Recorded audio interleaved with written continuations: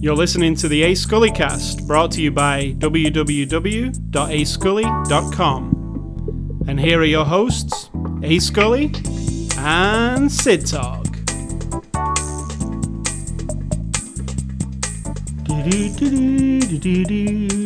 How many James Bond movies have we reviewed on this podcast, Sid Talk? I do not know. If you didn't know the answer to that right away, you shouldn't have asked. You know what I'm going for?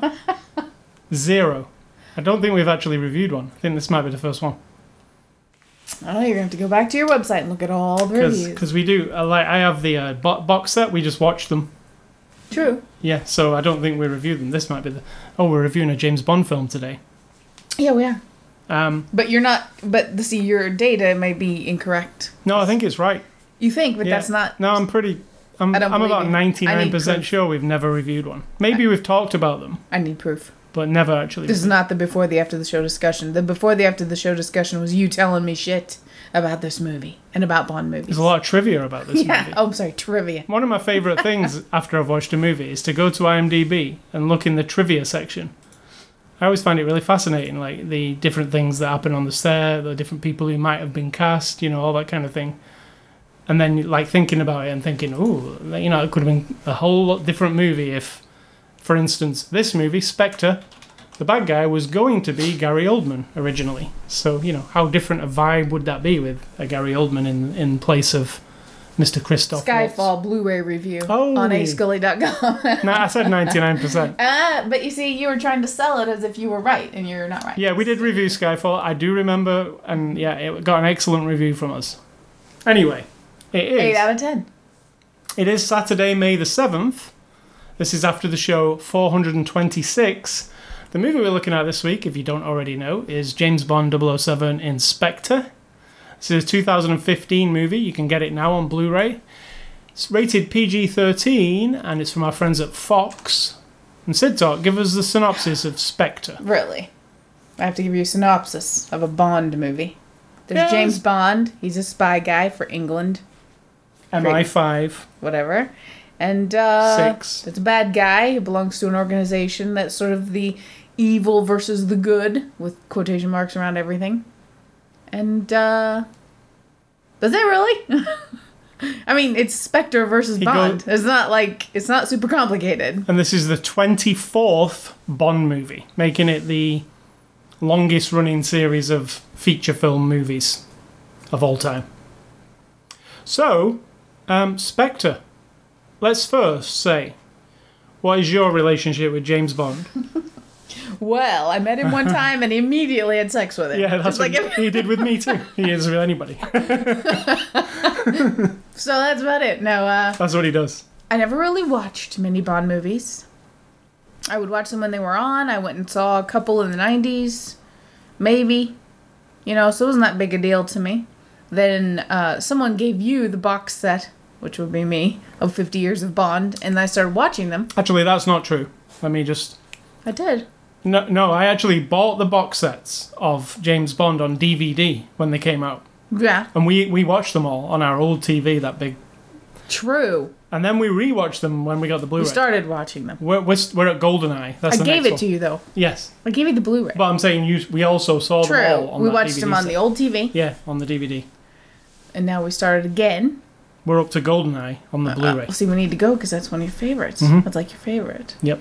And that's it, really. And I think I'd had surgery when we started watching, so we watched a lot of them. We watched them all within maybe 2 a day. 5 or 6 days. We just hammered it, and it really shows the quality or the lack of quality and the cheekiness of it all, And it takes you on a journey through decades of different culture and filmmaking, all kinds of stuff. Yeah. So that's mine. I'm not precious about it. I don't give a shit who the next Bond is. I don't care if it's a woman. I don't care if it's a man who likes men. I don't care if it's a man of another color, race, or culture. It could be anybody because it's the idea. Now, who better to be a spy for British intelligence than someone who looks not at all like a British man, which every other Bond has always looked British. How about a woman of color, completely different ethnicity, so that when you see her, there's really no clue that she might be, to your enemies. I don't understand why, other than bedding all the women and the toughness. But we've seen in recent years with movies, we can toughen up the women. I think the next Bond should be a very, very smart Labrador. And, like Benji kind of movie? Yeah, Benji like that, as Bond. K9. K9, 009. No, it could be Turner and Hooch. Yeah, something Let's like get Tom Hanks and Hooch in there. Hooch. It's Hooch. Which one's Turner and which one's Hooch? I don't remember. I can never remember. I think Hooch sounds like a dog, but it could be the guy. This is a little off topic. Yeah, but funny. Spectre is interesting because what's happened here with the James Bond franchise and Mr. Daniel Craig's 4 movies that he's been doing for them. This is his 4th. I am correct there, Anna. We're saying it. Yeah, it is his 4th. You don't have to ask me. You are one of the big things for Bond is they have a bad guy who is established in the old movies and has not really shown his face since like the 70s. Yeah. But he was maybe early 80s. He was in several of the other Somebody movies. dropped him down a big pipe. He was Telly Savalas. We're going to be spoilering. If you don't already know how Bond movies work, we will probably tell you everything about this movie. Right, so back in the day, this character, Blofeld, was played by Telly Savalas, also played by Donald Pleasance. Yeah. Also made fun of by Mike Myers in the Austin Powers movies. So you know who that guy is. You've seen him. The bald guy with the scar and very the cat. particular suit jacket with no collars. And he strokes a cat. Yeah, you know that. So it's hard not to make that funny. But in this one, they do it right. They did a good job. Yeah. So in this one, that character is back.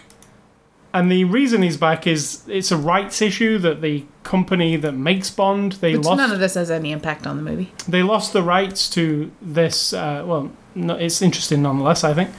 They lost the rights to this character, and then they've got the rights back to this character. And he's a big deal. Like he's like one of Bond's arch nemesis kind of guys. He's really good actually in the old films. It's an interesting baddie. He's the kind of baddie who has a weird lair with a shark and all that kind of stuff. Multiple layers. Yeah, so I don't mean Layers because he's very one-dimensional, but he has many layers. Lairs. And the term Spectre is the organisation that he led back in the day, and now the Spectre thing is coming back. And what I like about Spectre, while they're the evil side of things, is that in their little meeting that they have, the woman reports to them about how successful their human trafficking has been going, because now, in some international organization that was trying to thwart human trafficking, they put an end to that through all of the politicians that they own.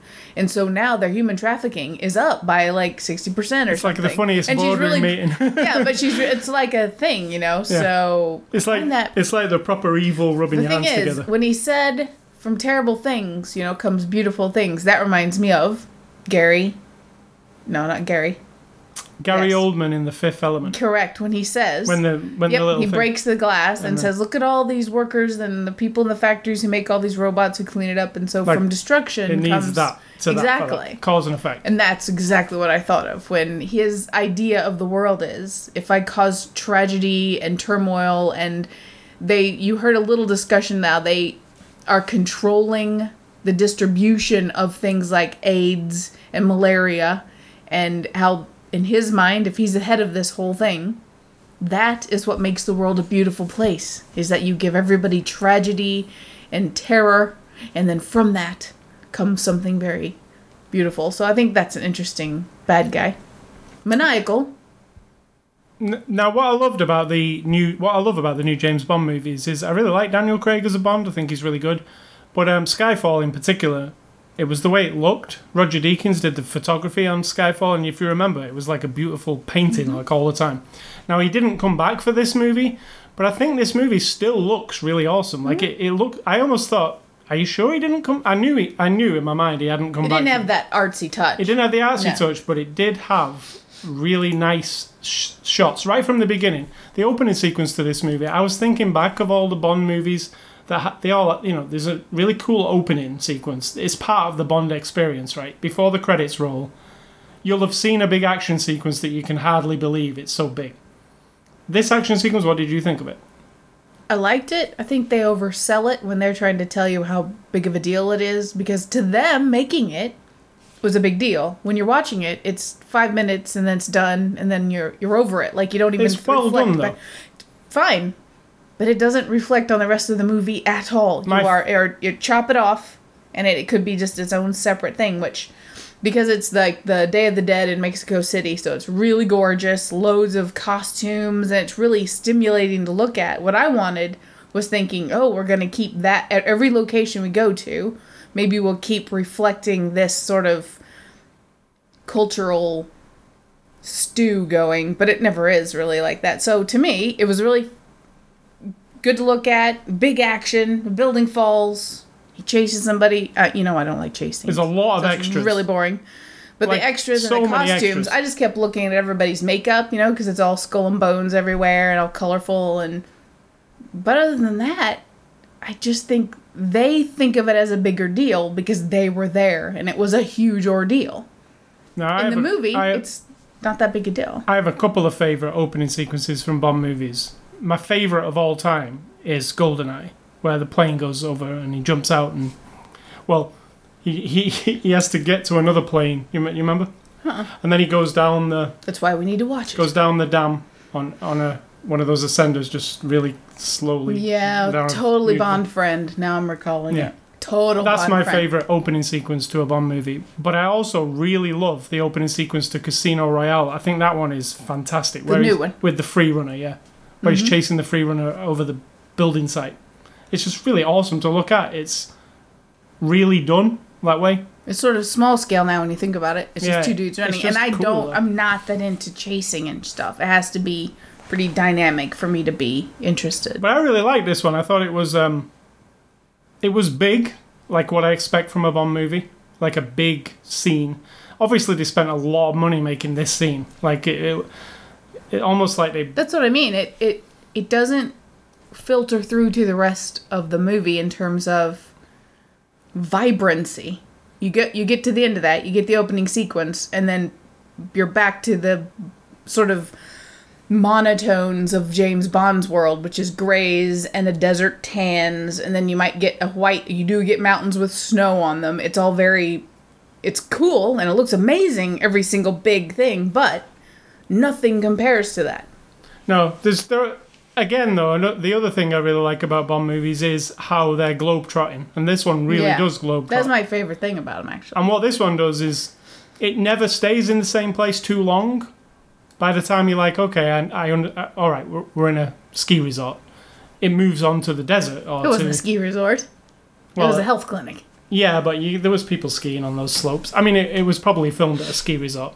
So, all right, we've seen that place. And then it moves to a desert. Then there's a really cool sports car chase through a city.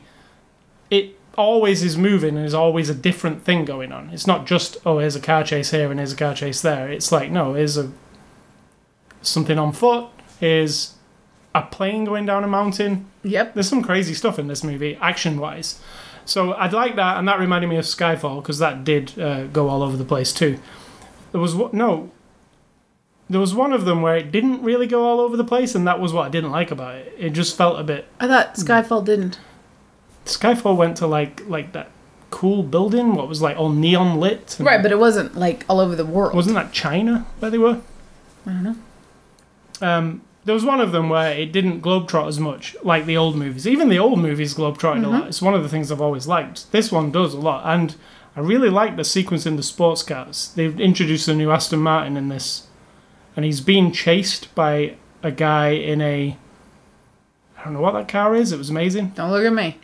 And or I'll be yawning at this portion of this. Did you not like that car chase? I don't care about car chases. Beautiful. Like, I couldn't give a shit. The cinematography of that car chase, where the camera was often just detached from the car above it, and it looked like you were watching a video game.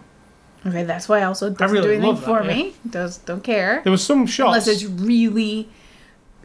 like, not about the cars. Like Bourne, I always give as the good example. The first Bourne movie has a really good car chase, because it's not about the cars. It's shitty cars driving into walls and into other cars, and really, really, it's like as if you would imagine a real car chase would be. This is a very choreographed, very constructed. It's a commercial for cars. But there's seconds and seconds of just driving, turning. I love that. Driving, turning, driving, turning. I could watch a whole movie of driving and turning. Well, there is one for you, so go back and watch. Fast and the Furious. Bullet isn't that one that's car chase? Well, Vanishing Point's probably Vanishing the Point, one. yeah. But yeah, he knows how to film cars. Obviously, Aston Martin, they provide the cars for Bond. Always have. Not always have. No, they haven't always had. Mostly have. BMW did for a little bit. But it's quite obvious to me our car that we made needs this amount of screen time, so that's what's going to happen with it. And it's lovingly photographed like a car commercial, isn't it? Like that. Yep. Because they know people like you get your little penis hard. I mean, your medium-sized penis is hard for car chases. The same as James Bond's clothes are very. There's times where he changes outfit and it's quite clear, or his watch. It's to say, that's what you want to buy. I didn't even notice. You want that hat he's wearing. You want that watch. That watch, the gadget watch. That's a Mariner, one of those expensive watches that you can buy. See, that's all lost on me. Couldn't care less. All those things are product placement. But you noticed them, so it's working on you. It does work, yeah. And the clothes he wears is very. You'll go in. Is it that a man thing then? That you all get all excited about? You'll go in GQ placement? that particular month probably, and there'll be a picture of Daniel Craig wearing that, and it'll say available. But now. what makes men want to look like that? The same as women, I suppose. They just think he's cool, don't they? Look how many women he gets. He's fictional. Yeah, but look at him. They all want to be him. Dickhead. That's part of James. He's like a murdering, misogynistic dickhead. See, I understand his job and killing within his job. I can handle assassinating people and defending himself and defending others. But there are times in every single Bond movie when he just discriminately kills. I mean, the guy who was flying the helicopter, all he had to say was, "Look, man, just land us and I'll protect you." That guy, he wasn't necessarily a bad guy. He was just flying the helicopter. He has to beat the crap out of him and kill him. He goes to see a hot doctor in this one. Because the doctor obviously has to be super hot, so he can probably go to bed with her later. And she's asking him questions. Well, she's vital to the story, though. But I'm saying she's asking him questions about what he does. And when it comes to, I kill people. Like she said, what do you do? And he says, I kill people. Doesn't look that good on paper or whatever. Even he knows what he knows. He's kind of that's what I do. I'm just complete. That's why I don't understand the appeal of being. I'm a mass murderer. As somebody that's probably how many people Bond over all the movies has actually killed. No, it's probably a very high number. It's a high you number. can count all of them. No, because sometimes a bus will fall off a cliff, or he'll knock all the henchmen off the cliff. Well, when you blow up a lair, you don't know how many people actually. There could have been women and children all in there living happily inside the lair, inside the meteor hole. But no, he had to blow it all up. Spoiler alert. So, as if people don't think these big things are going to happen. So as far as a Bond movie is concerned, I really like this movie. It gives you all what Bond is. Some espionage, some double-crossing, some, you get some ladies, like I said. He drives his car. He has some gadgets. Not many, to be honest. He just has his watch, right? He's not really gadget. Car and watch. And the car doesn't And in last his very long. blood. Now we have that. Smart blood. I like that, actually. And it's very topical. The theme of this movie is hoarding data on everyone on the planet. Being able to access information on every person in every country in one cloud, so to speak. Having one central place where you can spy on everybody all the time. So that's very topical. It's not super dynamic or not really that interesting. But when you put it in the hands of somebody like a Blofeld, then it makes it more interesting. Now, I will say, overall, I really liked it, because I love Bond, and it's probably never going to be terrible for me, a Bond movie. I'm always going to enjoy it. In a way. You love that one? Live and Let Die, it's one of the worst, but Best still song, there's stuff to be taken away. I still like certain parts of it. Best song, yeah. But this one, Spectre, there are some problems for me, a couple of problems. One, Dave Bautista, the guy from Guardians of the Galaxy. They introduce him as this henchman. He's like a henchman. You know, could have been like a big iconic henchman like a Jaws. But they kind of waste him, I think. Yep. Like, he's really cool. He's really tough. And they have a fight. He's not interesting at all. But it's not interesting. He doesn't really say anything. So I feel like he was kind of wasted. I feel like you could have done more with him. It was just a bit flat for me. I was like, oh, really? Is that all it takes is for you to give somebody like a bionic arm or a weird electronic eyeball. Something, right? Something there was that nothing makes about this guy. He was just No. a bit tough guy, right? And you have no idea why he's so tough or who he is or anything. And the other issue for me is the way this was promoted and everything was like, oh, Blofeld's back. Here, you know, here's Mr. Christoph Waltz's Blofeld. Well, the way it occurs in the movie, it's almost like there's a big reveal moment in the middle where they go, hey, I am Mr. Blofeld. And you're supposed to be going like, oh, I didn't know that at this point. It's almost like it was supposed to be a secret, but it wasn't. So you already knew. So that moment, and there's a torture scene where he's in a chair, where he comes across and tells him who he is. Because he's going under this other name at the beginning, right? Obenham? I don't remember. Oberhauser. Yeah. And then, you know, he reveals, oh, I'm actually the Yeah, but you know who he is. Everybody yeah, I know, knows but who he it is. seems like they were trying to do and then you're supposed to go. But anyway, there's this. I think they're just wanting to tell you how he got to where he is. It felt very underwhelming when it was happening. I was like, okay, well, and he's also doing this torture sequence, which is, if you've seen the other Bond movies, Casino Royale, there's this amazing torture sequence, which you feel this torture sequence. The chair.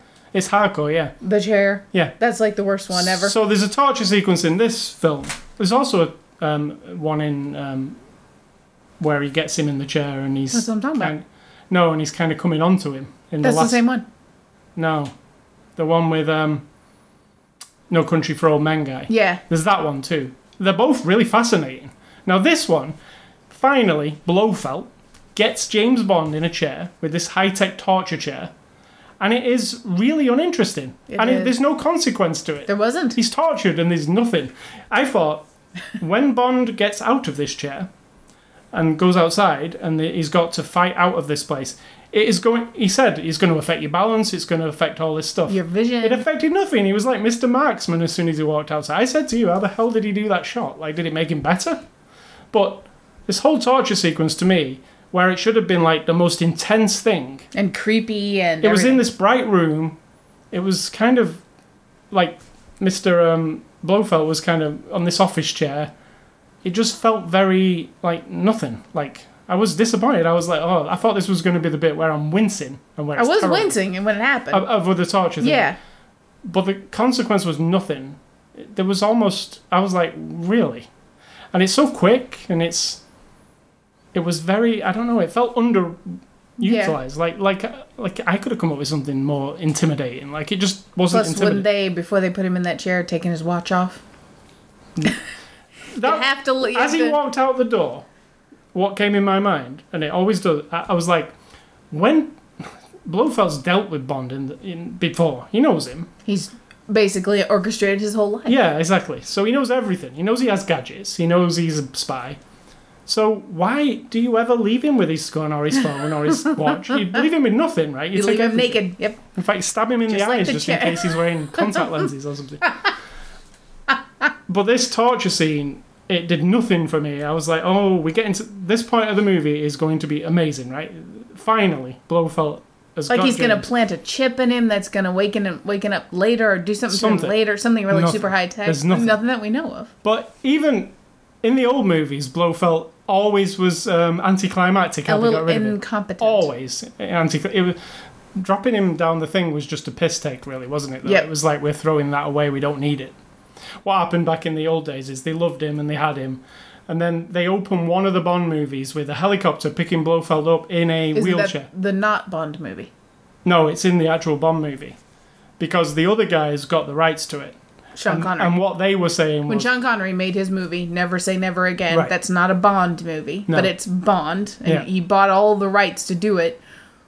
And how do you separate the right to Blofeld? I don't understand that. But once he owned it, then the next movie they couldn't use it again. So they just literally dropped him in So it. what's very funny is they had a Blofeld look-alike, not even the real guy, not Telly Savalas, not Donald Pleasance, and you barely see him. You see a side shot of his head.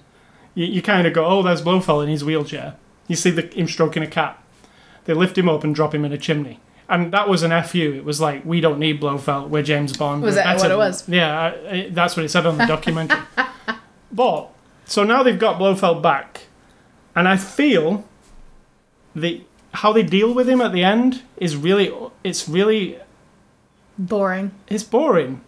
He's not very smart, it doesn't seem. He's like, he did his thing, and now he's just flying away thinking he's just going to get away with it. And then when he does his thing, it's just pathetic, kind of. Exactly, but I think that's how he always has been. Yeah. And he makes really this elaborate lair thing that's like a puzzle for James Bond. It's like all very... That was kind of boring. Old schoolish. Even though I like all of the movie as a whole, I really enjoyed it. I give it like super high marks. I enjoyed the whole of it. Yeah, because it's quality. I like the adventure of it all. I just feel the underutilized. I want it to be more gritty. Yeah, because the other movies, Casino Royale especially, and Skyfall, were very gritty, and it was Bond, like, more Bond. What's the other one? Quantum of Solace. Okay. So they were more visceral, really hardcore fighting, and like it was just more. It was not like old Bond. It was like this new thing. Whereas they reverted in this one a little bit to like, oh, we want to pay honor to the old Bond. Soften up it again. Yeah, it's like we love the old Bond, so like let's kind of do that again. So it's less hardcore. Like the last one was pretty hardcore. Like I thought, like action wise and stuff. And you know, introducing that No Country for Old Men baddie guy who was like just intense. Like it was all. Whereas Blofeld's not intense to me. If he would have picked that cat up and started stroking it, which they allude it to it in that torture scene, he kind of strokes the cat as it's going down though. No, he picked it up. But he doesn't hold it. No. It's not like a comedy like him holding it. But But they're making him he's a character who obviously has some cunning because he's the head of this organization that's pure evil. He's been monitoring and intervening in James's life, his whole life, in a bad way. So he has two things, right? He's got he would let a room full of people sit while someone gets murdered right in front of them, as they did, and be like, whatever. So that's creepy. And he's super smart in terms of, like, playing the chess game of all the world, right? But then, when you boil it down, he's probably just he was insecure, because the Blofeld guy's father took James under his wing when he was a kid. More spoilers. And this guy was jealous of him. right. That's it. Insecure. And every single bad guy, when we boil them down to their core, bad guy and bad girl, they've all got this insecurity, like, you know, I'll show you kind of thing. And that's what seems to leak out of him. He doesn't just go full grit, gross, terrible like the other guys. He's always just a bit too cartoony and polite and like not menacing. Well, I like the way Christoph Waltz does him. I really do. Because I'm menacing enough for me. I think it's menacing because you know what's going on in his mind. He thinks he's got the upper hand on everything. Yeah, and that it's going to be terrible what he does to everybody. And he's very elaborate. Creepy. He's like, hey, walk into this room with this thing in it, and like I'm like theatrical. You're going to do what I say. Yeah, that meteorite thing was nothing. What? Yeah. Literally nothing. It was just like, here's a cool room. But he thinks it's something. Yeah. So that tells you about the person, you know, or the character that we're supposed to be. But you know, like the old Blofeld back in the movies, like there's this one particular scene where he brings all these world leaders into this room, and then just like kills everybody. Yeah, and he's with this gas, and he's just like this weird killer guy who's got this strange attitude about him. It was kind of more menacing, but even like back then, it was comical almost. But it still was like, wow, he just like offed all. But then you get people. to the building near the end and he scribbled James Bond on the wall and I mean, he probably didn't do it himself, but there's a lot of stuff in this movie where I was like, oh really? That seems like the menacing part is gone for me. Like he's just a silly kind of old school Bond thing that is kind of a bit. I didn't dismiss him that much. I felt like it. Well, not dismissing him. Like I thought he did all right, but I'm talking about like it seems a bit goofy in parts. Like old Bond was very goofy a lot, And these Bonds are not goofy. They go serious. Whereas this villain was a little bit goofy for me. I know he's supposed to be a bit eccentric or whatever, but it let me down a little bit because the baddies have been so good in the last 3 movies. And I did like how they worked all that into this. Mm-hmm. It does make it all feel like a package, these 4 movies. If you watch them in a row, you would have a nice, satisfying conclusion. Need it to be a package. But I do like how Daniel Craig's Bond has this thread through the movies because of this movie. He didn't before this movie, but now he does. And it all feels, especially with the ending sequence of... I just agree with you. I don't even think that's an issue to me. I just watch the movies. No, what I mean is I think... Right, but why I find that clever thread? what they did in this movie to make all the other movies...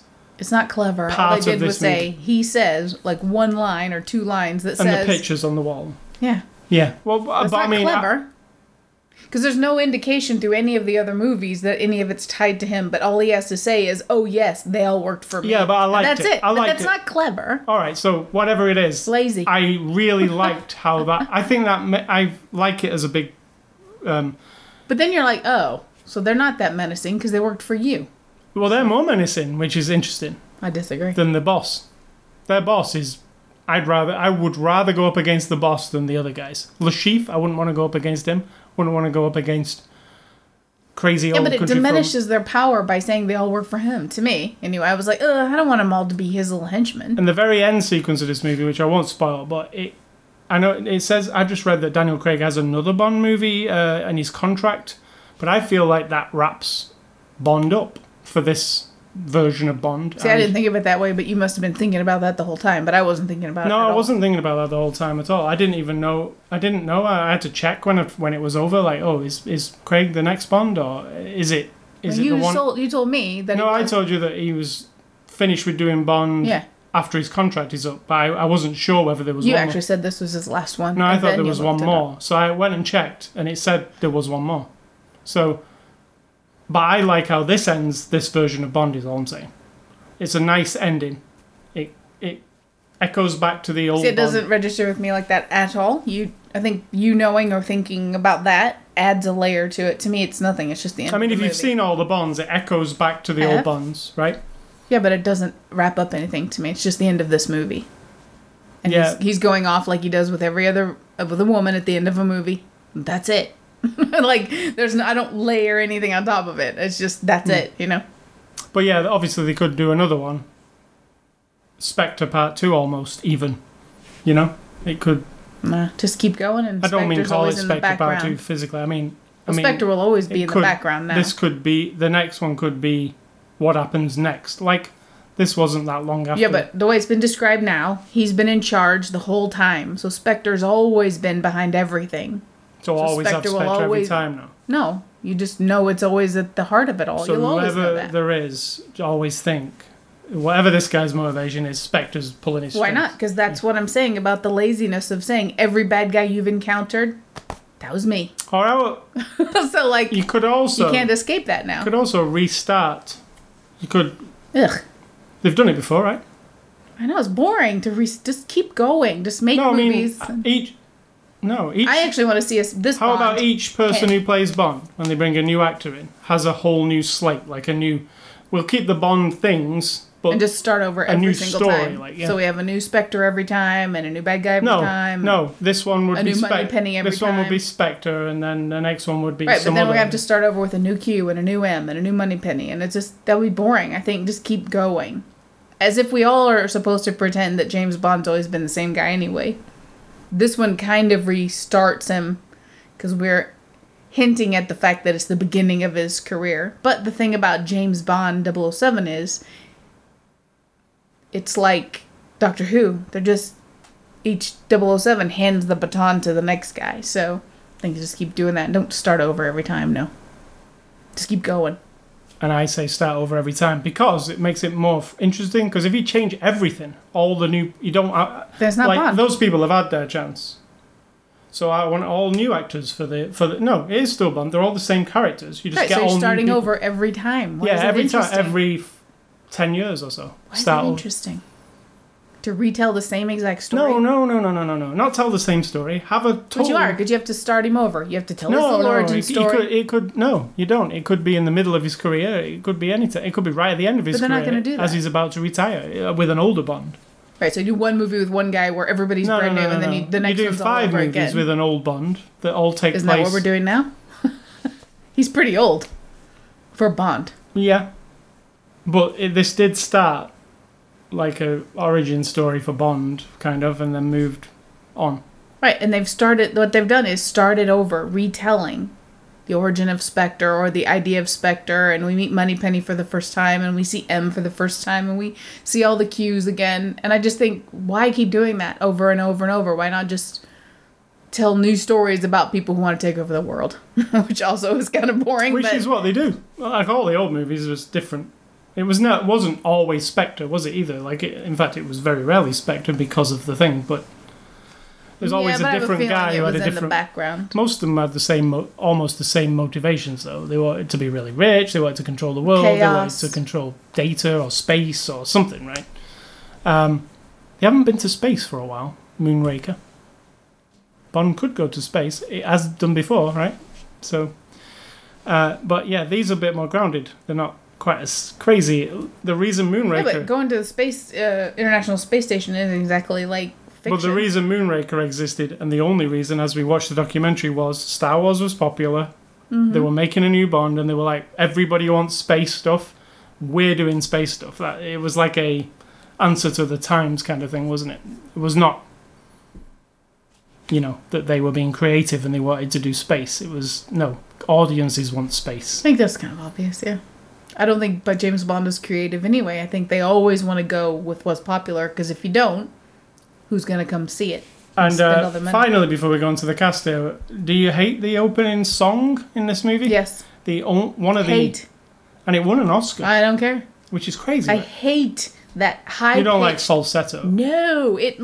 I literally pull my shoulders up toward my ear, and I wanted to cover my ears. Now, I like the song. Yeah, it's a nice song. Put a woman in there singing that song, and I think I could, and drop it down a few... Should we just have Adele do the song every time now? It doesn't have to be Adele. I just mean somebody whose voice makes sense to me, not this like... Well, and Bond always uses the artist of the time, and it just so happens Sam Smith was the biggest thing. I never heard of him. Well, he's a Still British don't know who he artist. is, except for the fact that he's won an Oscar. Yeah, won an Oscar. And never heard any other song by him. You have. When you hear a couple of his songs, you'll be like, oh, he did that one. He does one that's on the chill a lot. That you've heard many times. In fact, we've got it in our folder. That I like? You do like it, yeah. You must not be singing very much. No, he sings quite a bit in it. But what I mean is he's just a popular artist, and Bond are known to like... Who's the popular artist? It was Adele for Skyfall. Yeah, but Adele's so much bigger than him. Jesus. No, he's big, Sam Smith. Like, big. It's just that you haven't... Yeah, but I'm just the only one. He's like a number one artist all the time, even in the American charts. So... This time they chose him, and he won an Oscar. I don't know if I agree with that Oscar. I don't agree. I do think it's a very nice song. I like the lyrics. I like that opening sequence. I always love the opening sequences. I could just sit and watch the opening sequences. It was alright. The octopus was... I loved the octopus with the ink coming out, I just thought it looked really cool. All Bond... I was not overwhelmed by the beginning. On the Bond box set, Bond 50 Blu-ray, there's a feature where you can just watch all the opening sequences in a row, all 23 of them. Point. Oh, 22, I think. Well, it has Skyfall in it, so 23. I think you had to add Skyfall. No, well, it came with it, Skyfall. Mm. So you can have 23 of them in a row with the songs, and it takes you on this journey through musical... through the 70s, it's perfect. It's Duran Duran. It's perfect, but it's interesting. I mean, it's like this. It is perfect as this time capsule of popular hit songs that you'll know that every one of them. You'll know them. There isn't a song at the beginning of a Bond film that is obscure. I'm not sure. There's a couple I don't think I know. No, I know them all from being British, because they definitely all Bond movies hit number one in the British charts every time. Even this one. But yeah, I don't really agree with... No. I thought Adele's Skyfall should have won an Oscar if this did. Because I like that song way better, So moving on to the cast. Daniel Craig as James Bond. I've said what I said. I like him as James Bond. I think he's really good. He's suave. He's sophisticated. He can beat people up. I don't like the way he kisses. He does an odd kissing, doesn't he? I did notice that when he's kissing Monica. You were Bellucci, noticing that? I was like, "What the hell are you doing?" It's weird.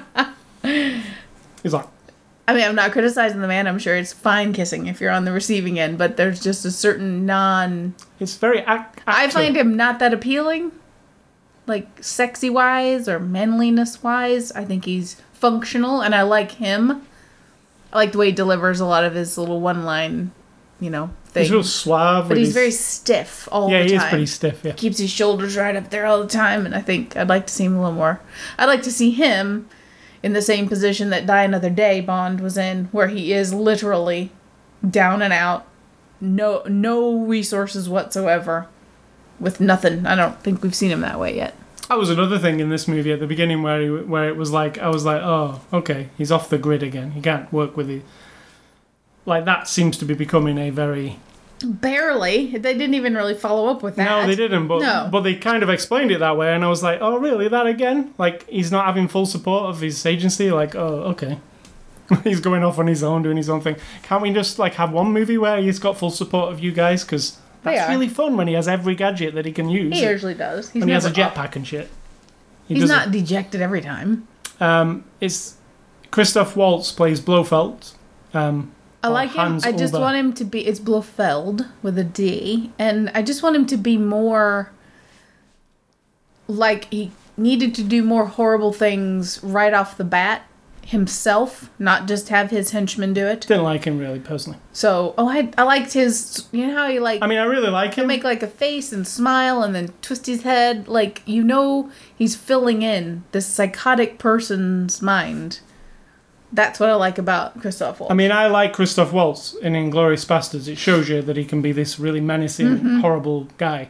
But in this, I know what he can do, but the script only allowed him to do what they wanted him to do, and what they wanted him to do, I didn't really like. And then, like, when you meet him, he's all in shadow in the meeting, and no one's supposed to see him.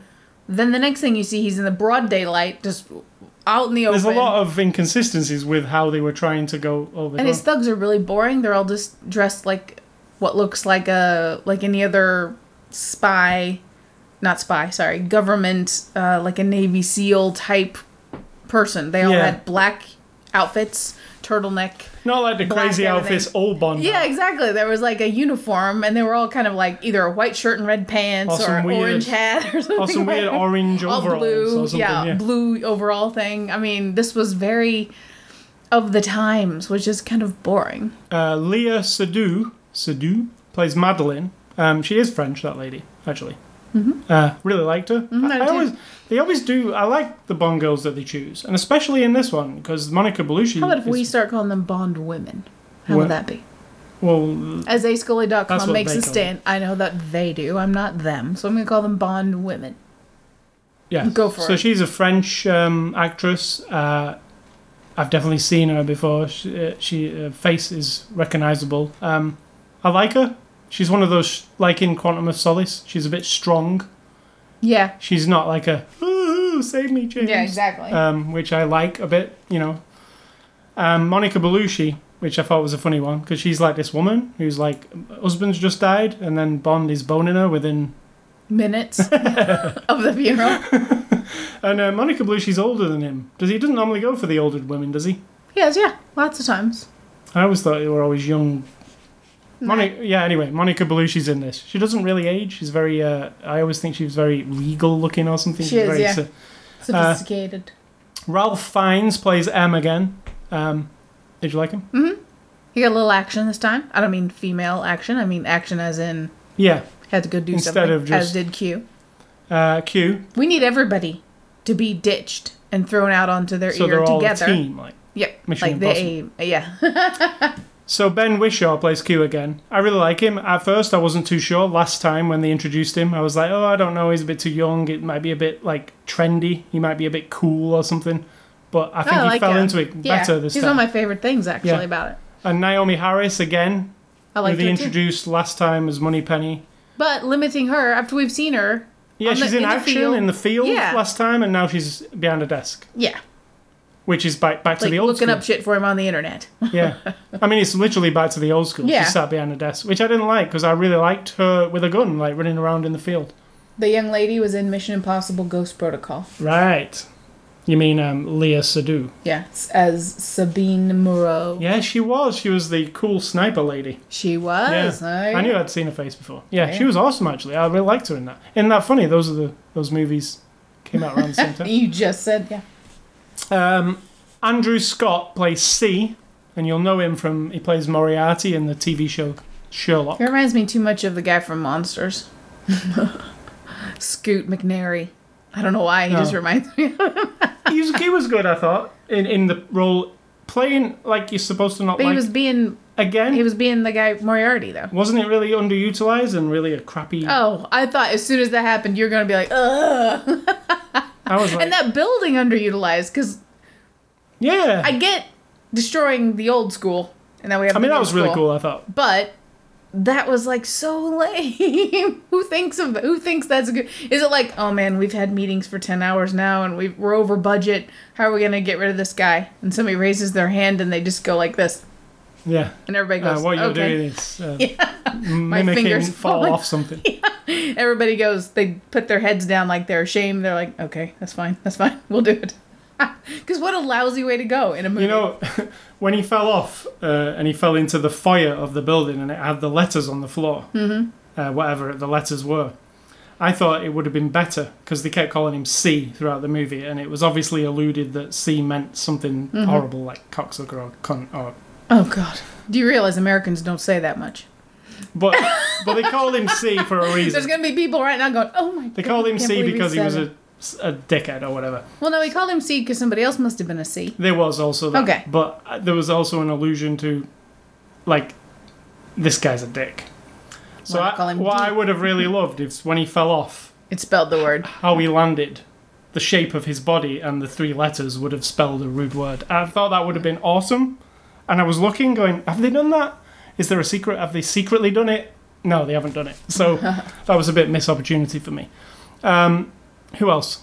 Dave Bautista, the wrestler guy, plays Hinks. I didn't even know he was called Hinks until I read that he was called Hinks on the cast list. He could have been so much Because he's more that interesting. underutilized. Because he's so You're not good even in like Galaxy. Jaws, you know he's Jaws, right? You know he's called Jaws, and you know him, like, and you're like, oh. And there's something about him that Yeah. makes him interesting. This guy, they could have been, but they didn't do They it. didn't do anything to him to make him interesting. And then he fell off something. Not really. He got knocked out of something. Yeah, but still, it's. Oh, really? Is that it? Is that it? Is he not going like Jaws? If that would have happened to Jaws, 7 scenes later, he would have survived that. And True. he would have been crawling And back. maybe he was. We don't Right, know. Maybe he did. Yeah. Yeah. So who knows? But Just to interrupt you, she was also in Inglourious Bastards. I just noticed it on her list. yeah, she was a woman in red. She was that lady. Well, there you go. Yeah, in the I don't theatre. remember. In the theatre at the end, Right. when they actually finally hit. Right. Yeah, she was. Yes, Well, I knew yeah. I'd seen her face before. Finally, this is directed by Sam Mendes, who actually directed the last one, Skyfall. He directed Revolutionary Road, American Beauty, Away We Go, and Jarhead. All awesome movies. He's awesome because he's married too. Yeah, Kate Winslet. It's Kate Winslet, yeah. I like him. I like his stuff. I think he's a good Bond director, actually. I think, like in the past, they've had several directors who stuck around for Bond. I think Mendes is a good one to keep around for Bond. I don't think always, though. I think maybe you should give it a rest. Somebody else does it for a few, and then he comes back, because I wouldn't want Sam Mendes to get stuck as the Bond guy and never do anything like Revolutionary Road. You know what I'm saying? Yeah. Because if he gets stuck doing Bond for the next 10 years, because he's cool and he's really good at it, then we'll never get another Sam Mendes movie that's not Bond. I don't know about that. That's what I'm saying. I'd rather like some other directors step in and do Bond. Tarantino's expressed an interest to do a Bond.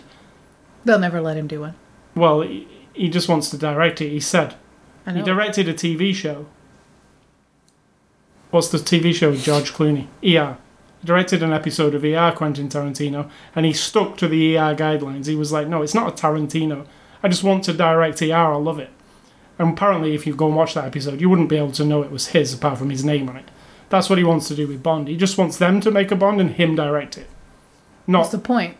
because he wants to be involved in a Bond project Right. as a director. Not with his own... He's not going to make them swear and stuff.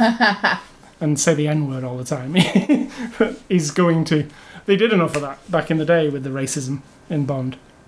Not the N-word, but it was pretty racist. Yeah. So, extras on this Blu-ray, Spectre. Again, I think they're holding back on the extras on this Blu-ray, and there'll be a better version of this down the pipe, which has happened in the past. Because there's an extra on this Blu-ray. It lasts for 30 minutes. It's called Bond's Biggest Opening Sequence. What did you think of it? It was alright. I mean, it explains how it got made, which kind of shows you that there The were opening sequence. Nothing over else. 1,000 people involved in all the makeup and everything. But then I think, these big productions, they overthink and overdo everything. 1,000 people on the screen at once. Having individual photographs of every single extra, multiple photographs, and multiple tests of the coloring and the lighting and the shape of their hair. Now, while I appreciate craftsmanship and the details, it's really overdoing it, and that would blow your budget up, like, massively.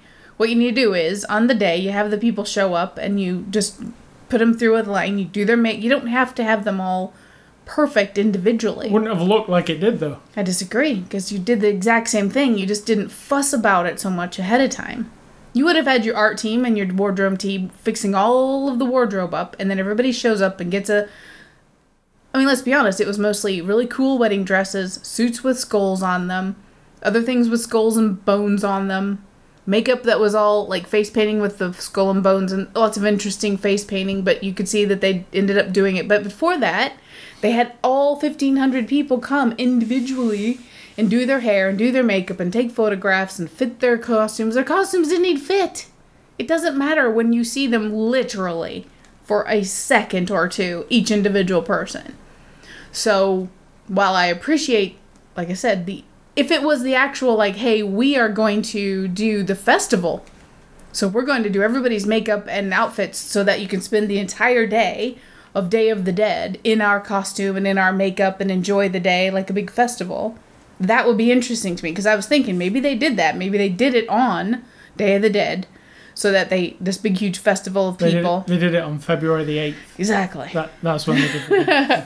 Which was nowhere near it. So while it was eye-opening to see how much goes into it when it was just a little bit overplanned, really. I know that's the... But it looks good. Yeah, and that's the making of featurette, and it only covers the opening sequence. Yeah. Which was disappointing to me, because I always like to see the behind-the-scenes about the Aston Martin car, because they usually explain. I had to go online to find out about that. It's a DB10 that they use in the movie. It doesn't exist. You can't go and buy one. It does exist. They made 10 of them. Only for the movie. It's not like a car you can go and buy. There's a lot of stuff that I would have liked to seen. I'd have liked to seen the making of Blofeld's den, basically. The big place that, That's another one. What a waste. There was just nothing... It doesn't even make sense anymore to show us two individual rooms Two to scenes. a big, huge lair and then destroy it all. Completely. Like, it's not satisfying anymore. It is, I need to have spent the entire movie either trapped in it, think of Hostel, right? Once the people get kidnapped and then taken to this lair of horrible stuff, what you want to see at the end of them being trapped in there and tortured and drilled and all that shit is for that place to come down horribly. I'm not going to ruin the movie, but that's the kind of... But in this, you're there. How did it blow up? What do you mean? He shot once at like a...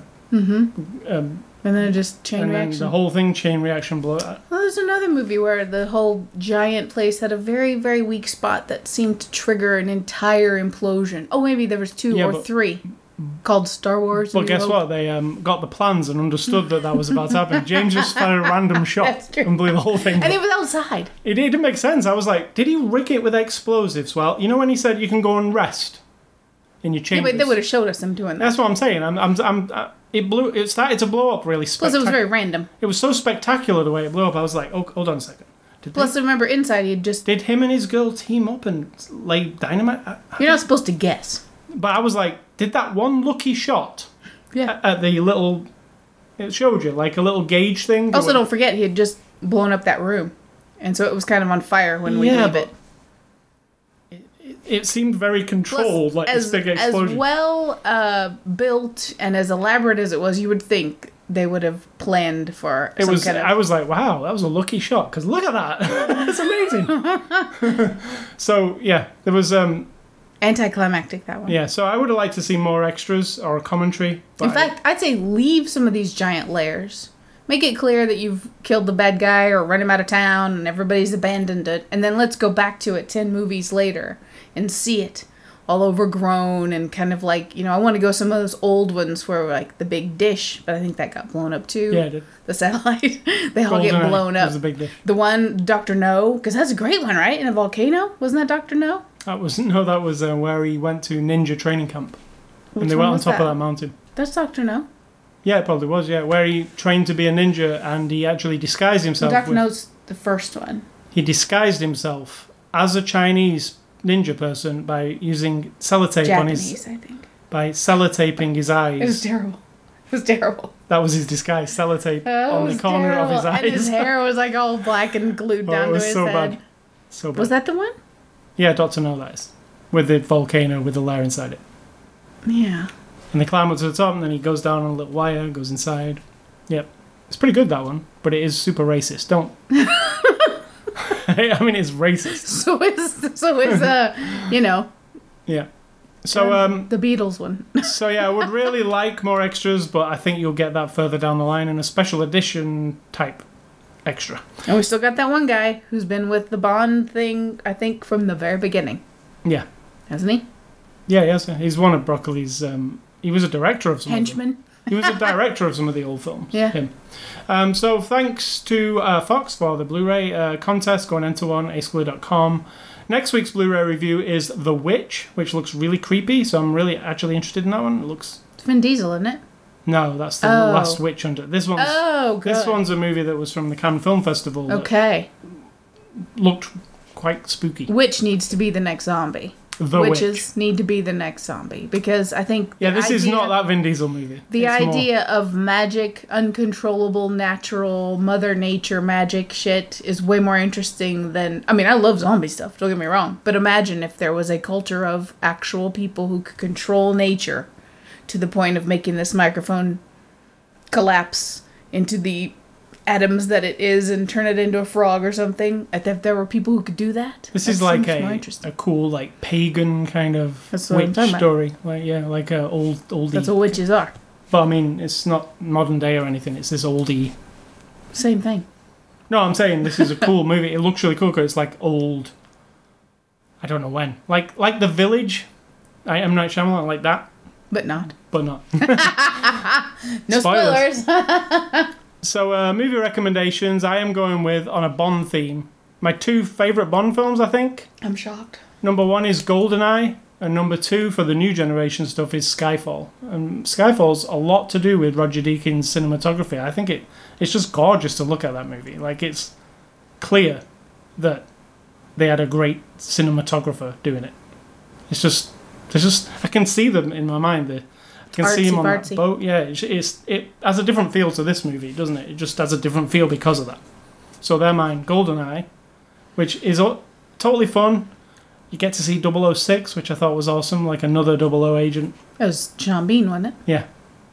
And spoilers. It wasn't that the one on the dam, like you said. Yeah.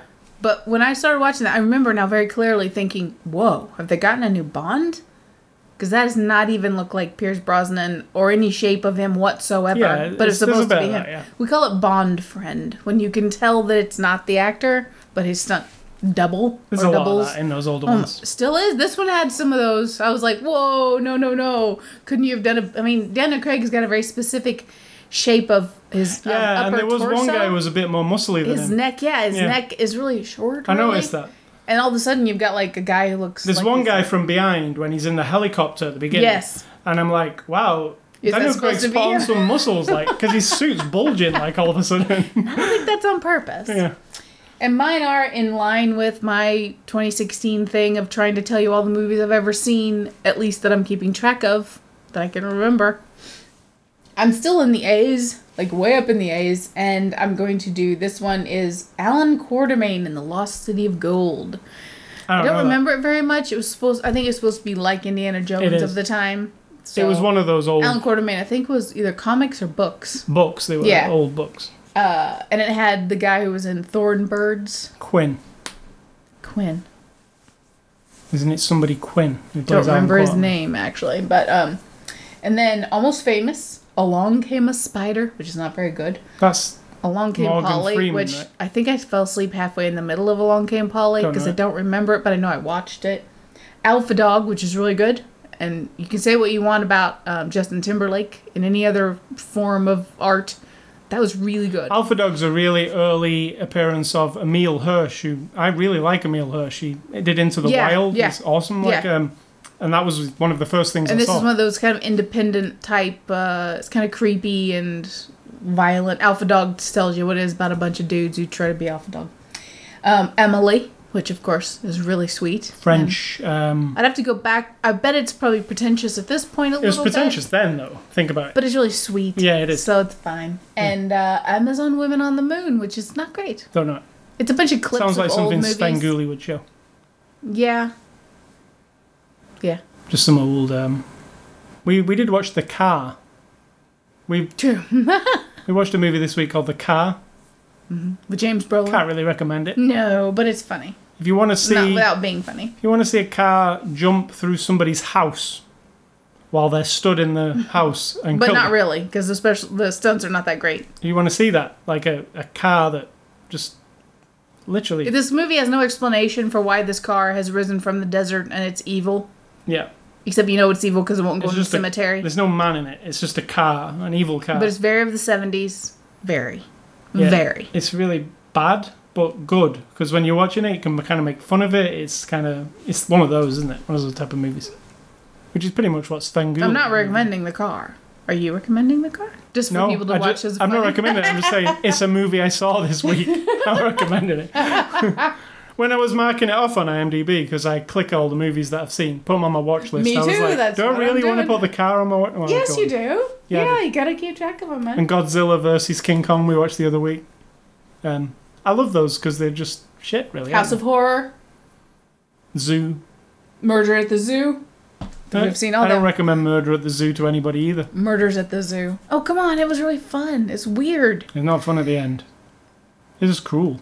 Well, it's from the 30s, and yes, it has I'm not advocating it. I'm saying that before rules were implemented, not only for like child labor and like worker safety and all that kind of shit, there was no animal cruelty, anything.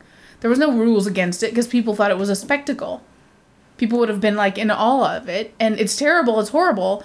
It's just that it's already done. It's a movie that's made. It's not about animal cruelty. It has a segment in it about some zoo animals that are let out of their cages. And On a Hollywood unfortunately- soundstage, they just let some animals Yeah. fight each other. Unfortunately, that was of the day, A and I'm not tiger. advocating it. I'm saying we can't undo it, and it also makes you realize you don't want to see it again. So, If you want to people see saying- real, and I emphasize real, animal on animal violence, it's not CG or anything. It's just real animals fucking each other up. why would you want to see it? I'm saying if you want to see it, that's where you can see it. You can also see, I mean, why would you want to? you want to see real animals getting killed, you can watch Cannibal Holocaust, because there's a lot of... Why are you recommending that people might want to see this? I'm sure some people don't care about animals being killed. People who but- listen to this, if you like watching animals be cruel to each other, we don't want you to listen. Or humans killing Stop animals for listening real. right now. That is what I'm saying. Because Cannibal Holocaust has lots of scenes of humans really killing animals. Before all Well, it wasn't before, actually. That wouldn't have been after all it got the in rules. trouble, didn't it, for it? Mm-hmm. And The rules kicked in the 40s about animal cruelty, but still, there was still a lot of it. And people still say that if you train a dog to behave for a movie, it's cruel because that dog shouldn't be our entertainment. So I get that. So Hooch, you mean? Any of it. Or Any Turner. of them. Any animal, any Going horse all that's the way being- back to the beginning. Turner or Hooch, which one's the I don't best? know. Any of the a horse being ridden or a camel being walked through the desert, it's all considered animal cruelty to some people. I'm going with Hooch. So the level of cruelty varies for different people, but in Murders at the Zoo, it's pretty obnoxiously bad. But that isn't a reason to like burn that movie and never watch it again. I don't think. It's a pretty shitty movie. It's not It's very of its day. You just haven't seen many movies from that time. It's not shitty. It's very of its time. It's pretty shitty. It is it isn't. It's the same quality. That Three Stooges kind of guy. Right. It's of the exact same quality of so many movies. I've watched loads of movies from the 20s and 30s. I didn't say it was good. It doesn't make it bad just because you didn't like it. Or just because it's wacky and weird. It's one of the weirdest ones I've ever seen. Or the worst movies I've ever seen.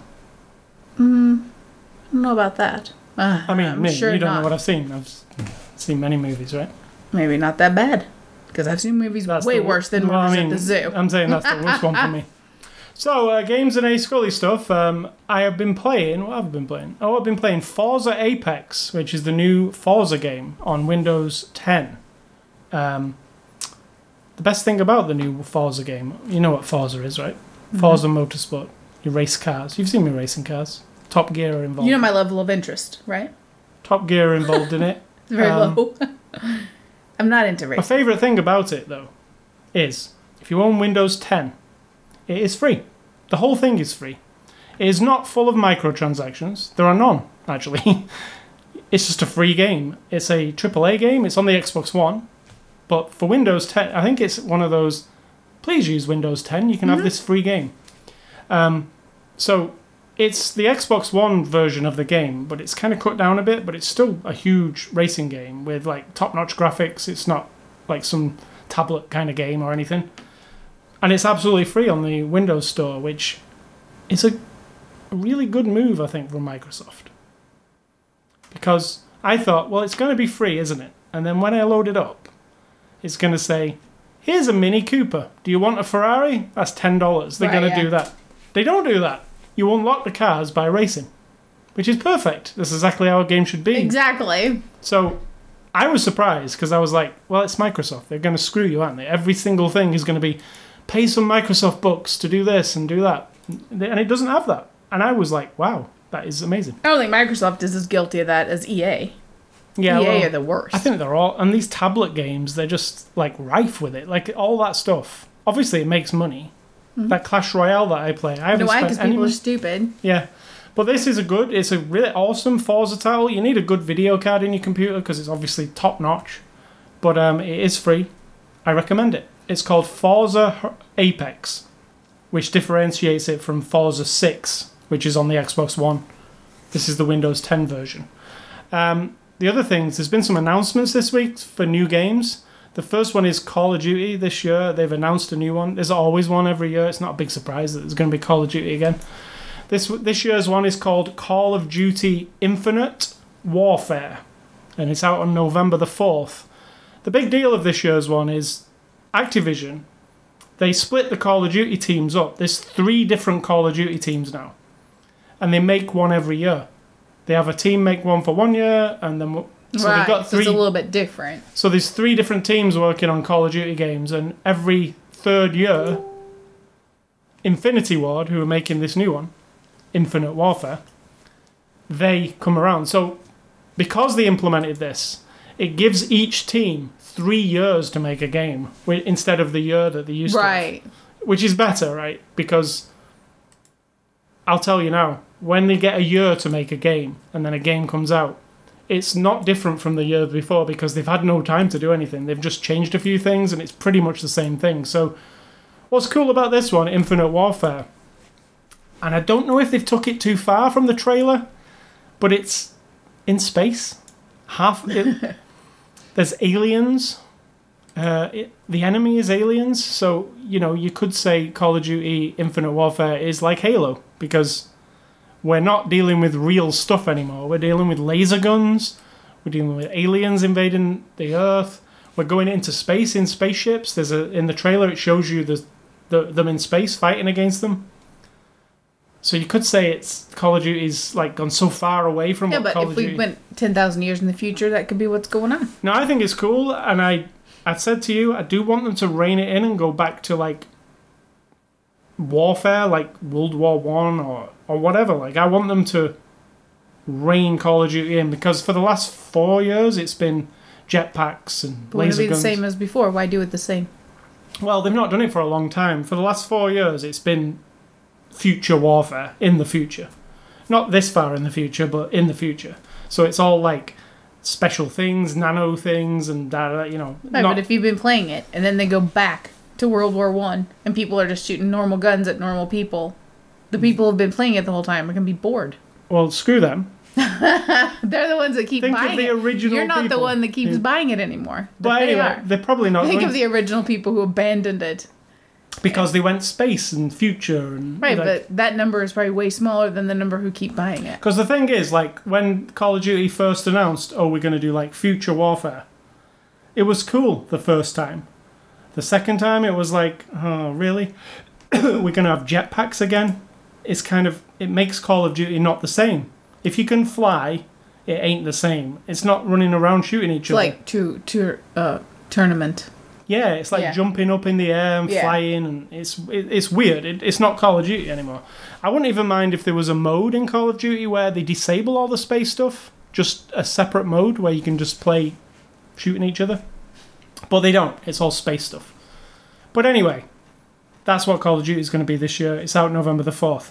But on the other side of the big first-person shooter wars, EA make a very famous shooter called Battlefield.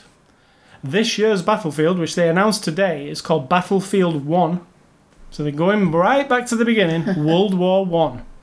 So if Call of Duty, there you go. if Call of Duty can't do it, Battlefield are doing it. And Battlefield has a trailer up that went up today, and it looks exactly like the kind of game I like. It's World War 1, it's a cool story, it's very cinematic.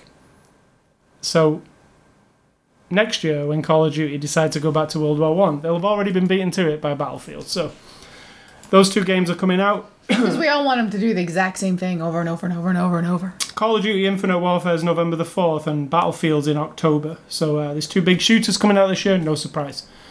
Next week, one of the biggest games of this year, I would imagine, and one of my favourite franchises of all time, along with Grand Theft Auto, is Uncharted. Yep. And the new Uncharted 4, comes out on May the 10th.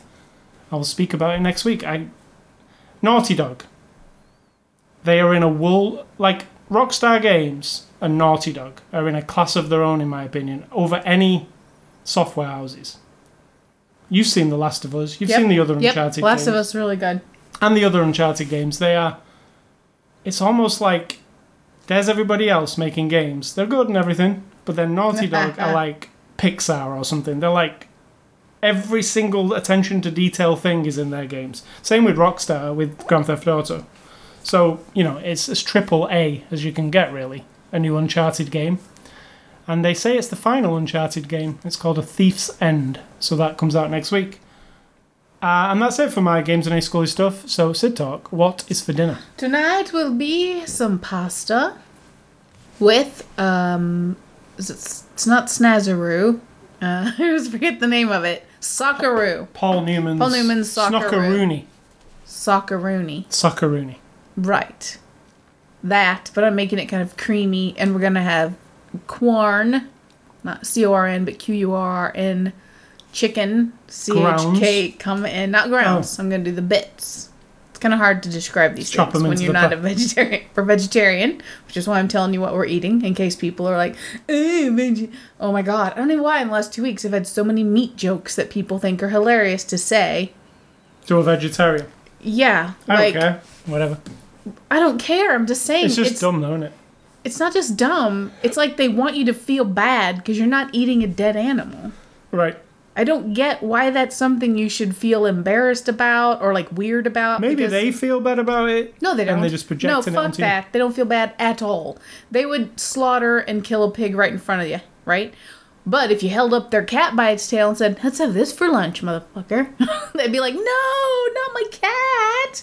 That's not an animal. That's my cat. Because people like to... Because they're stupid. Pick and choose. And don't get me wrong, I ate meat for 40 years, and I've eaten probably more steak than you will ever eat in your life, because I was raised by a person who ran a stockyard. That's a person who deals in cattle all day long. My grandfather in England owned a stockyard. My cousins own a meat processing plant in I never Missouri. had any steak, hardly. I mean, barely. We had steak in the freezer. The freezer, every year, my parents would get a half of a hog and a half of a cow butchered and it would be in the freezer all in bits and pieces, and you'd just pull out a steak, or you'd pull out a roast, or you'd pull out a package of hamburger, or pull out a package of bacon, cook it up in the afternoon, have a snack. You could cook it. My friends and I would come home from school, thaw out 2 or 3 steaks, put them on the grill, and have them. That's luxurious.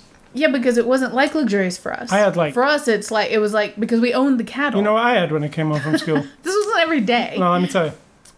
When I came home from school and I have a snack, I used to have pickled onion Monster Munch. Right? Oh, we ate lots of chips and dip and frozen pizza and Or a pot noodle. Macaroni and cheese not out of a box, homemade macaroni and cheese, or You guys were living the life. we'd have fried potatoes, but you're not, because when you deal in cattle, it's not as pricey, remember? Right. So it's not going to be like an expensive steak. So I've eaten my share of meat. Don't get me wrong. I've eaten lots of dead hogs and dead chicken and dead cattle. Probably enough. It is enough, hopefully, to last me the rest of my life. So when I say, oh, I'm going to order this taco, but I would like, can you just put like all the veggies in there? And do you have any mushrooms, or do you have anything else? And the waiter will sometimes be like, okay. And sometimes they're like, sure, no problem. Like they're getting used to it, maybe. I don't know. Because Meatless Mondays is a thing now. But then someone at the table will say, looks all right. Be better with hamburger in it, or something like that. Or it needs bacon, you know. In a way that's like saying to you, like, what's wrong with you? Yeah. Not having meat in it. And while it might be like jokey and everything, I don't get it. I don't get the joke. I don't sit there and look at everybody's plate and go, oh, you've got a dead piece of a person, somebody's dead leg. Somebody got chopped up, bled out, they pulled out their guts, they ripped off their skin, they chopped them up, they did this and that to it, and now they're laying on your plate. And they cooked that creature, who was just in a field or unfortunately in a horrible factory farm place, doing its thing. And now you're going to eat it, and you know what? You're going to shit it out. I don't say that. It doesn't occur to me to say it, except when somebody says to me, ugh, you know. So that's why I mention what we're having for dinner usually. It's a vegetarian thing. We're not vegan. Vegan is one step more. Just don't eat animal parts and juices and whatnot. Broth and everything. So tonight is pasta with veggie chicken and a sauce and some corn and green beans, which you don't like. I like corn, but not green beans. I love making you things you don't like. And my advice is? Yeah, before we go. What does it say? Don't just nod and smile and pretend to agree with everybody all the time. Because it's fucking boring. I'm telling you now. But some people will say it's boring to have people... Oh, to have an opinion? No. To actually disagree with someone and have a discussion where the two people don't agree, but you can actually share some information, possibly inform the other person, learn something about a topic, not just sit there like a bobblehead and go, haha. Now, it depends on the circumstance, I understand. There are situations where your opinion could get you a punch in the face. I've lived it. I'm from a racist, closed-minded kind of life, you know, just the way it was. You were racist? I was raised to be that way, raised a racist. but not overtly, like you're going to be. It just is the culture where I'm from. So were you ever a racist? That's what I'm asking. No, because I remember when I was a child, my father would tell very horrible racist jokes, and I would literally, because he would have all these pals with their cigars hanging out of their mouth and drinking beer and acting like a bunch of dickheads, telling N-word this and N-word that, and talking about Mexican people and people from other countries and anybody they saw, and of course Jewish people, everybody who wasn't them, right? And I would literally, I remember sitting and looking at them like little. I mean, I'm 7, 8 years old, and just being like, what are you talking about? All right, so you were not a racist. But I don't know if I wasn't racist. I just don't know if I ever understood it. I've never understood it. It just doesn't come naturally to me to insult somebody because of the way they look or their whatever the thing is about them until I know that individual person. And then if I want to put them down because of something about that individual person, I might do that.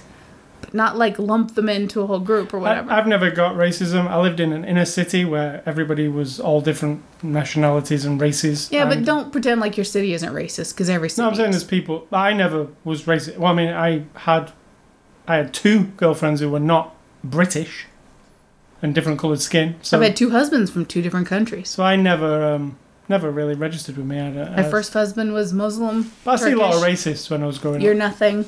And British, religious-wise, I mean, you're nothing. You were Catholic, and now you're in the nothing zone. So,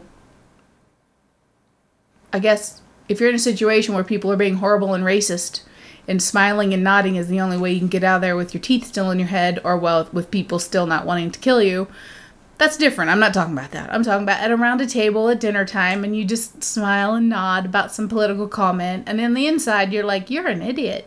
Like, have a discussion once in a while. Do you know how boring the world's going to be in about 100 years? I think it's also fine to keep your mouth shut and think you're an idiot. Yeah, I do. Of course you do, because that's you. That would make me feel superior. That's what's boring. To them. That's boring, to have no discussion. I don't want everybody to agree with me. In fact, I don't want anybody to agree with me. I want to know exactly what you disagree with. And then you don't want anybody to agree with you? No, because my combination of how I see the world and all of my impressions of the world and my opinions about things are very unique to me, right? I mean, I might go with the flow of different groups in one way or another, but my life experience is mine. Therefore, if you shine a light on something I've said or something I've seen, and it's different, and then it makes me think differently, and I go, wow, you know what? I've actually never thought of it from that point of view, ever even thought of that. That's going to add to what I know about the world. It may not change my opinion, but you've just changed my life. Because I've never heard that or never seen it. When people just hum and haw and go, oh, well, I guess I'm wrong and you're right. I just want to fucking punch the wall because it makes me want to scream. No, I'm not right. I am what I am. And I would like some insight. That's how you earn your opinions of the world, right? By input. Not by jumping in a river of everybody thinking the same freaking thing. That's so boring. So if you're in a discussion with me, you could be opposite of me. That's great. I love it.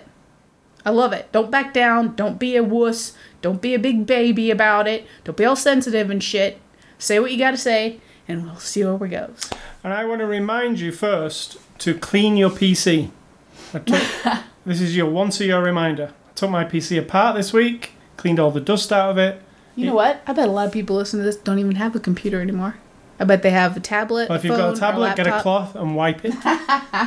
But if you've got an actual desktop PC, once a year at least, take it out of the room that it's in, take it outside possibly, get some canned air, squirt all the dust out the back. I go over the board, I take everything apart and clean it all with disinfectant wipes. Make sure there's no dust anywhere. I was going to take it out back and hose it off, and you're like, no! That doesn't work. But yeah, just clean it, because your temperatures of everything inside your PC will get better if you clean the dust out of there, because dust makes it hotter. So I also want to remind you about our websites, ascully.com, sidtalk.com. You can catch us on Twitter and Facebook. You can catch this podcast now on the Google Play Music Store. It's actually working in the app now on phones and tablets. You just click on the podcast link, open the app. On the left, it says podcasts. When the podcast screen comes up, type after the show. You'll see us. We're on that page. Amongst a bunch of other shows. There's no other podcast called After the Show. Yeah. But there are other podcasts with the word show. So we're on a page full of show. But we're about halfway down. How about if they just type A Scully? ASCULLY. I don't think that brings it up at all. You have to type after the show. On Google Play. I tried it. I tried several things. They only seem to search from the name of the podcast. Okay. So, yeah, we're about halfway down the list. There's a picture of me and you talking into a microphone. It's kind of cartoonish. Stands out from all the others, actually, because most of the others are just boring looking. So, yeah, we're on Google Play. You can also catch us on the iTunes Music Store. We're very easy to find there. And you can also catch us on ascully.com. Just go there, click on the word podcast, and you will find us. You can subscribe, listen on our page, do whatever you want. If you're on Google thingamajig now, Sid Talk is doing an experiment trying to find us. Yeah, but it just brings up music. Yeah, go to the little 3 thing over there. Okay, on the left-hand side, there's a little drop-down, and then there's podcast. And then type after the show. Let's see if this works live on air. Music, music, music. Now go down, and it'll say podcasts, and say see all. And then you'll see. Oh, yeah. You should see We're on us. the third row down. Third row down. Currently. And we're like a cartoon, and most of the others aren't. Sure. Well, there's the after disaster. Whatever that means. See, there's an after the show up there. More show after the show. Yeah.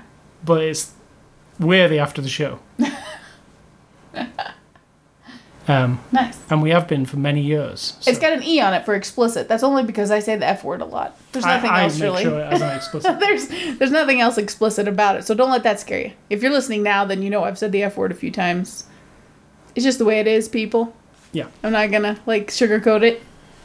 So, you can catch us on there. You can also email feedback to me at ascully@ascully.com. Don't email Sid Talk. She doesn't really care. And finally, stay classy, Mr. James Bond. Always classy and always ready to kill and bone a woman.